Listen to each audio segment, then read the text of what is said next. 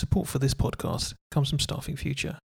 Nowadays, your recruitment website needs to do more than just validate your business. Websites are your digital front door, where new clients and great talent should come knocking. So do you want your recruitment website to stand out from the crowd, generate new business leads and placement revenue? If that's a yes, then talk to Staffing Future, the recruitment website and technology experts. Get a free website and technology stack review and competitor analysis today. Just visit staffingfuture.com/rules.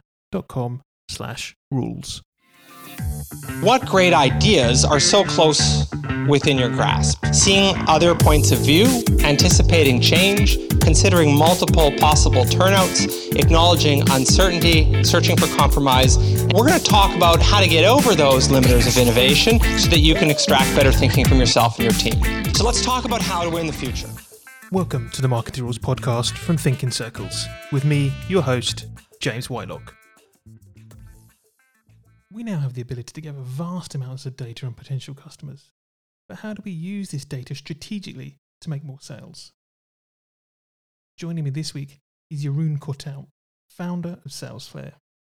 Jeroen explains how your CRM should be your best friend and how to make more sales with some simple habitual changes. Welcome back, everybody, to the Marketing Rules podcast. And today I am joined by Jeroen Corthout from SalesFlare. Jeroen, it is a pleasure to have you on the podcast today. Yeah, thank you for having me.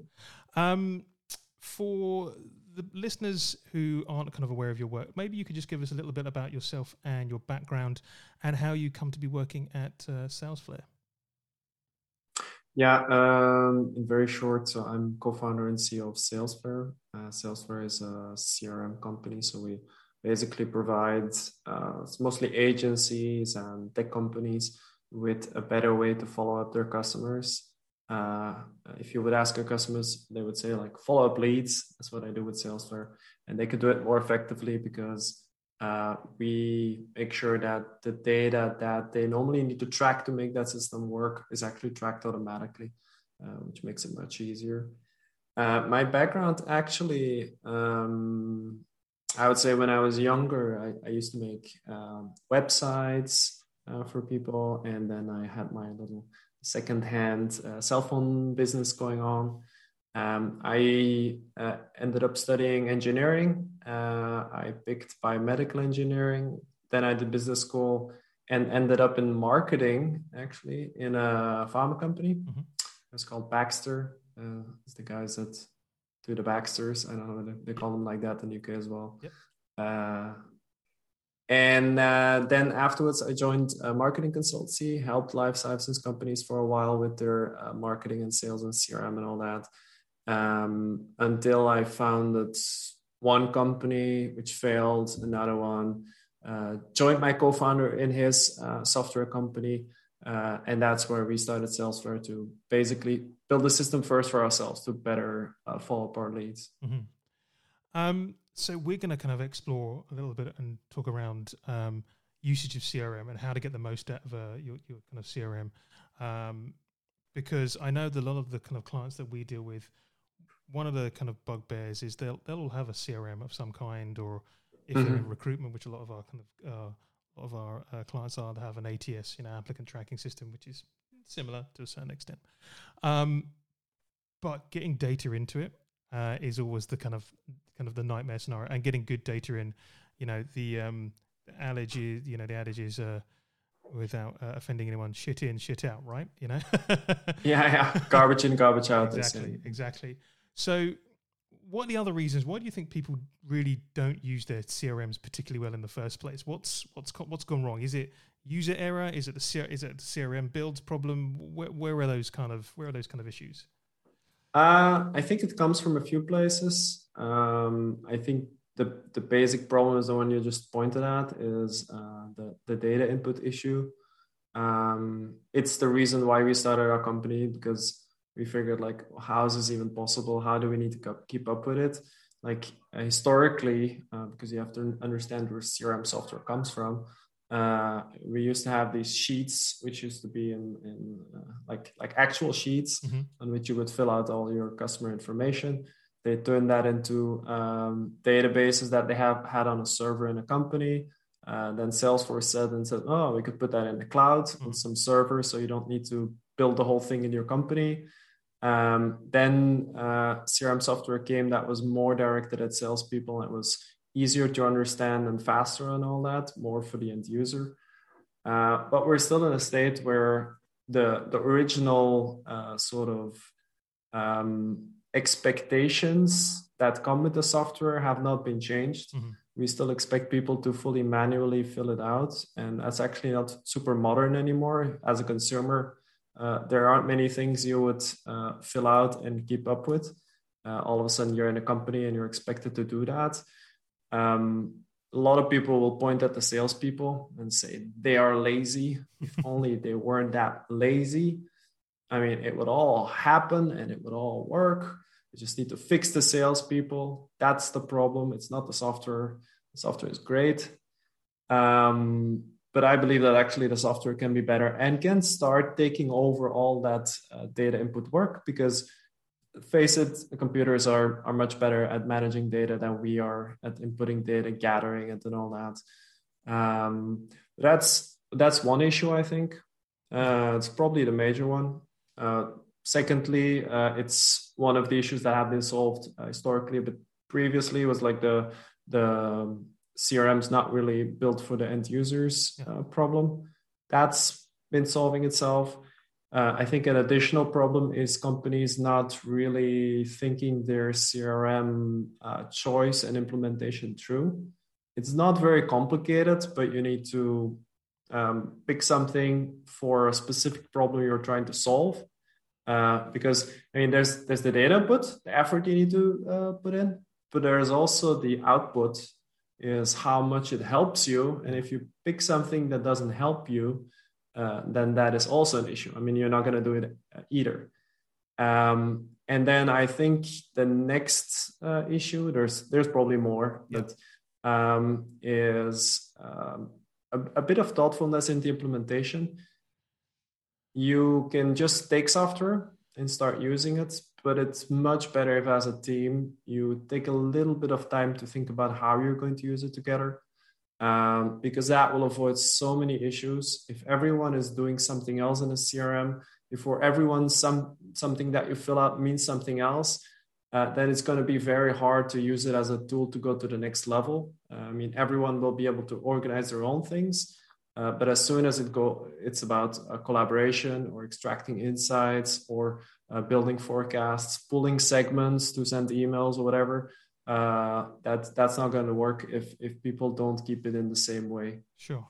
So picking up on those last 2 points, should a company try to find a CRM that matches their current processes, or should they change their processes to match the CRM that they're thinking of buying, that because they think it's going to make them a better business?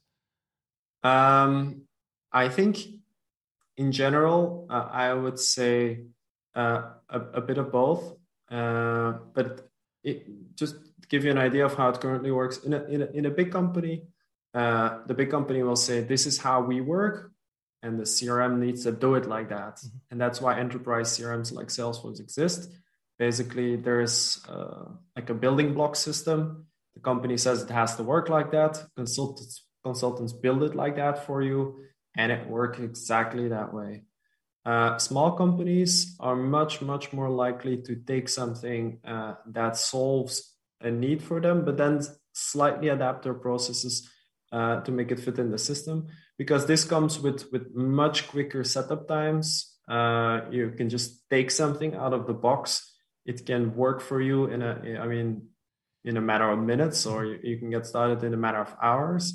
While going through the whole consulting process is going to be a huge amount of lost time and money. Yeah. Thanks again for listening to the podcast.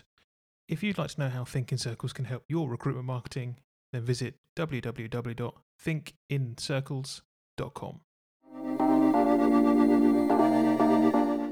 Yeah, I mean, when we talk to some of our clients, we also suggest that, you're never going to find something that does 100% of what you want it to do. So aim a little lower. Aim kind of like 70 or 80%. If it does that, you're probably in a pretty good place. It's going to do most of what you need it to do. And the other 30%, you'll just learn to live with, and it won't be wasted because eventually you'll start to use it and you'll start to see the benefits of it. And if you don't, then, well, there's lots of other CRMs out there that you could kind of move to. Yeah, definitely. I would actually argue to optimize for your main goal, and then see whether the other things also work. Yeah. But the main goal is probably, depends what kind of business you're in, but it's like following up leads. Yeah. If it doesn't work for that, well, I mean, does it matter that it works for the other stuff? Exactly. It's already fallen down at that point. It doesn't really work. Which brings me on to my kind of next question. It's around how do you use your kind of CRM to make more sales, right? So we've talked about leads already. So can you kind of explain to us about how you can kind of manipulate and use your CRM to its best ability? Yeah, I think first and foremost, making sure that the data is in there that's your foundation. If it's not in there, then you won't be able to do any of the next things on the agenda. So find a CRM that you will enjoy filling out, that you will actually keep up with, otherwise it won't work. Then the next level from there, when you have data, and I mean not just data about who is this person and what's their phone number and email address, and what company do they work at, perhaps, or what information did I exchange with them. Those are very much the basics to track, at least. From there, the CRM can create an overview for you. This is on 3 levels. One, in which stage is each customer, because your job as a salesperson is to get someone from point A, where they have a problem that you can solve, to point B, you solving it. But there is a process in between, which is most commonly called the buying process or the sales process, depending on how you look at it. You need to guide them from the one place to the other. And there's usually steps or stages in between, which you can visualize in this kind of Kanban board, and you drag the opportunities through it. This overview by itself gives you a good idea of what you can expect to close in terms of sales at a higher level, not person by person, but really like a higher level on what is all the stuff you're working on. Then the next level you'll need is, if you have the communication all at that tracked, what you're going to do next. That is your tasks, your to-dos, whatever it's called. You can track those in one place in the CRM mostly. And then another thing is what just happened. So you have an overview where you can like pick up when you see, for instance, oh, this person is on my website, I just opened my email, maybe I should call them or so. That's usually in a notification center. On these 3 things, you can build to essentially always know who is this person, what did I last discuss, what is their status, and what do I need to do next with them. And always focus on taking people at the right time to the right next step. From there, if you take it up a level, you can also pull segments in the CRM. You can say, who didn't I follow up with in a while, might be good to re-engage with. A good CRM will give you the right amount of filters there. So you can say like, oh, people that I haven't heard in, I don't know, months, that ended up in this stage and didn't buy or something. And then you can re-engage with these people, because there's usually a lot of revenue you can still make from people you tried to sell to, but where it wasn't the right timing. Those are just a few tips. No, all completely kind of useful and all kind of make complete sense. A lot of the people listening to this will be kind of small business owners and kind of run kind of smaller teams. Is there a point in which a business, if you're a one man business, do you need a CRM? Or is there a point where you kind of go, well, now there's 4 of us, we need to bring in something like this to come manage it? Or is it just literally this, from day one, when you're starting your business, you think you should be kind of investing in a CRM?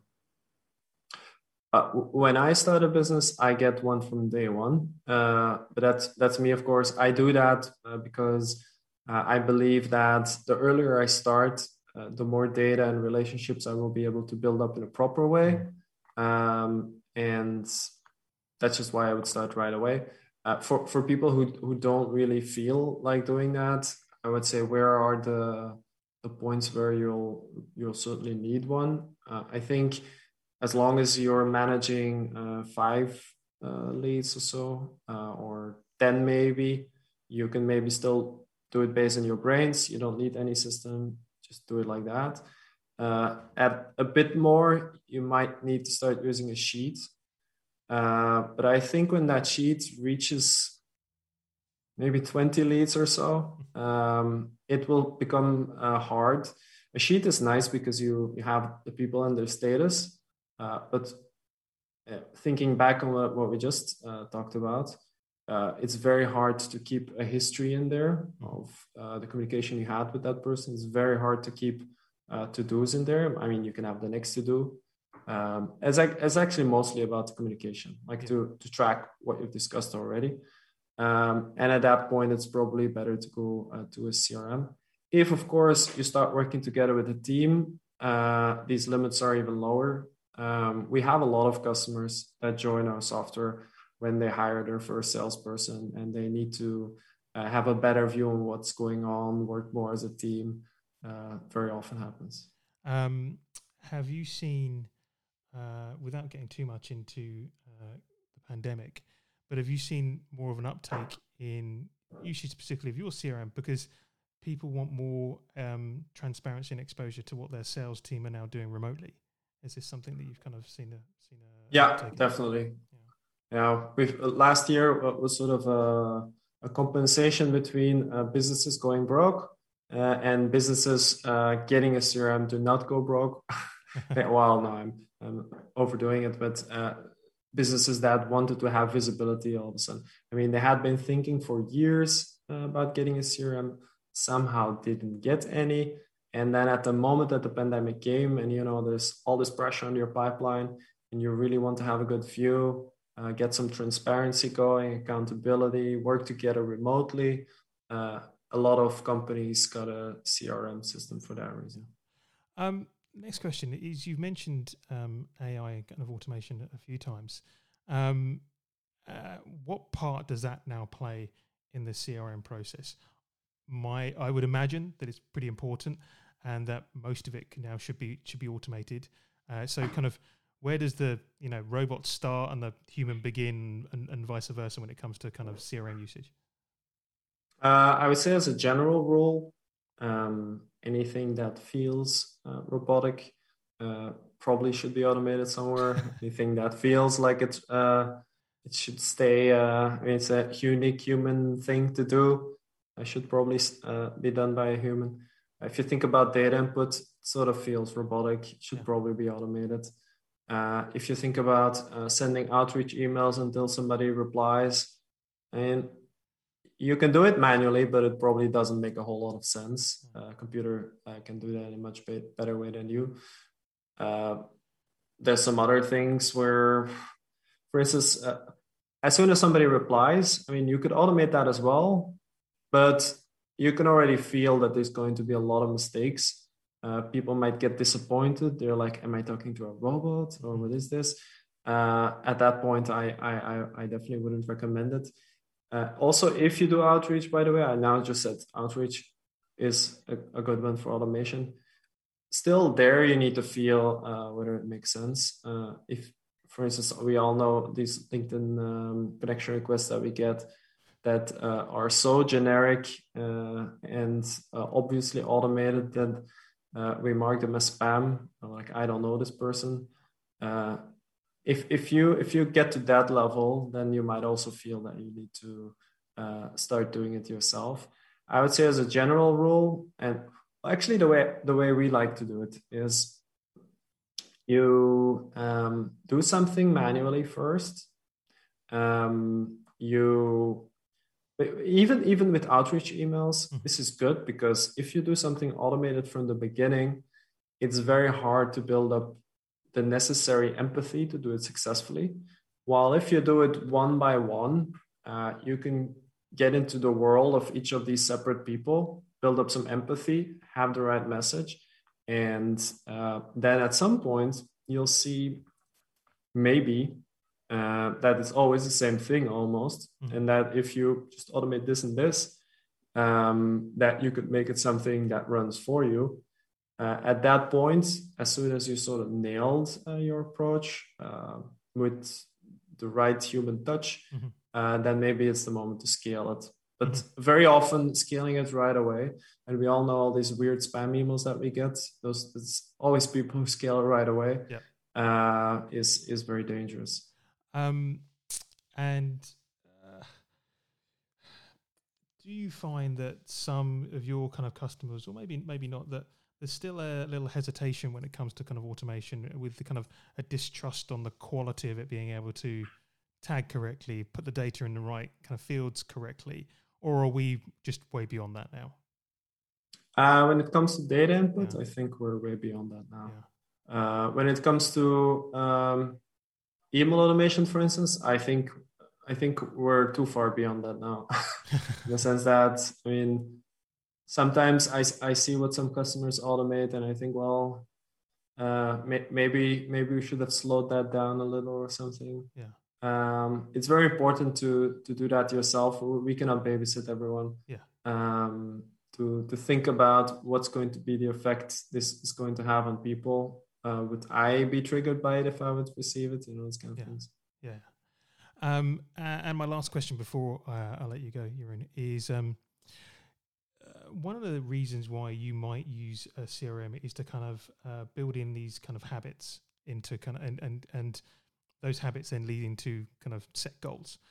How do you build that in without kind of making the sales team feel like they're just kind of, you know, robots pushing buttons and doing kind of something automated? Where, you know, how do you kind of make them feel like, you know, this is the way to do it because it's proven to work, and part of that is going to be done by the automation, and part of that is done by you, and your role in this is this, and that's really what you kind of want you to do. So how do you build in those habits? Yeah, I personally don't think that process and consistency, habits, that this makes people feel bad. I think it makes people feel comfortable. And in some ways, it also motivates people, but I'll get to that. I think what's mostly dangerous is when, as a salesperson, you do something in a sort of routine matter, but you don't take the energy and the time to, for instance, go into every sales conversation as if it's a new person you're meeting, you know, just next conversation. That's where it becomes dangerous, and it will demotivate you, and you will not have a lot of success. Consistency, habits are very, very important. We also, for instance, throughout the whole organization, we take our very abstract number goals of things we want to achieve that year, that percent growth, bringing back our churn, like how many customers we lose and win a month, to a certain level. Those are nice things to work towards, but it's very hard. It's a yearly thing. You cannot really motivate yourself. You don't really know what to do. So we bring that back also to what we call habits. And this is all across the company, from product to marketing to sales. And we define things we do on a weekly or monthly basis to, in the end, reach those goals. And this is also something that is good practice for a sales team, is to say, okay, we're going to reach this quota. This is the amount of revenue, for instance, that we want to make. But what does that mean? How many leads do we need to generate a month, for instance? How many times do we need to pick up the phone and call someone? And then when you bring that back to a daily, weekly, monthly habit, then you can track that visually. You can see your progress, which is very motivating. And in the end, when you deliver that input, you'll also see the results following. And that is something you can easily track in a CRM. Some people also prefer to do, for instance, if they have to place 50 calls a day, maybe take a jar and throw in a coin every time they do one, or to make it even more tangible. But definitely also track it in your CRM. If you don't track it there, then you run into all kinds of other problems. No point in having a CRM at that point, is there, if you're not? Yeah. Jeroen, it's been a pleasure talking to you today. We will include all of your kind of contact details in the show notes and a link to Salesflare if anybody wants to know a bit more about your company. But for now, thank you very much. Yeah, thank you. This was fun. Thanks for listening. And don't forget, you can subscribe to the Marketing Rules podcast on Apple, Spotify, and all other major podcasting platforms. I've been your host, James Whitelock, and I hope you can join me and more amazing guests next time.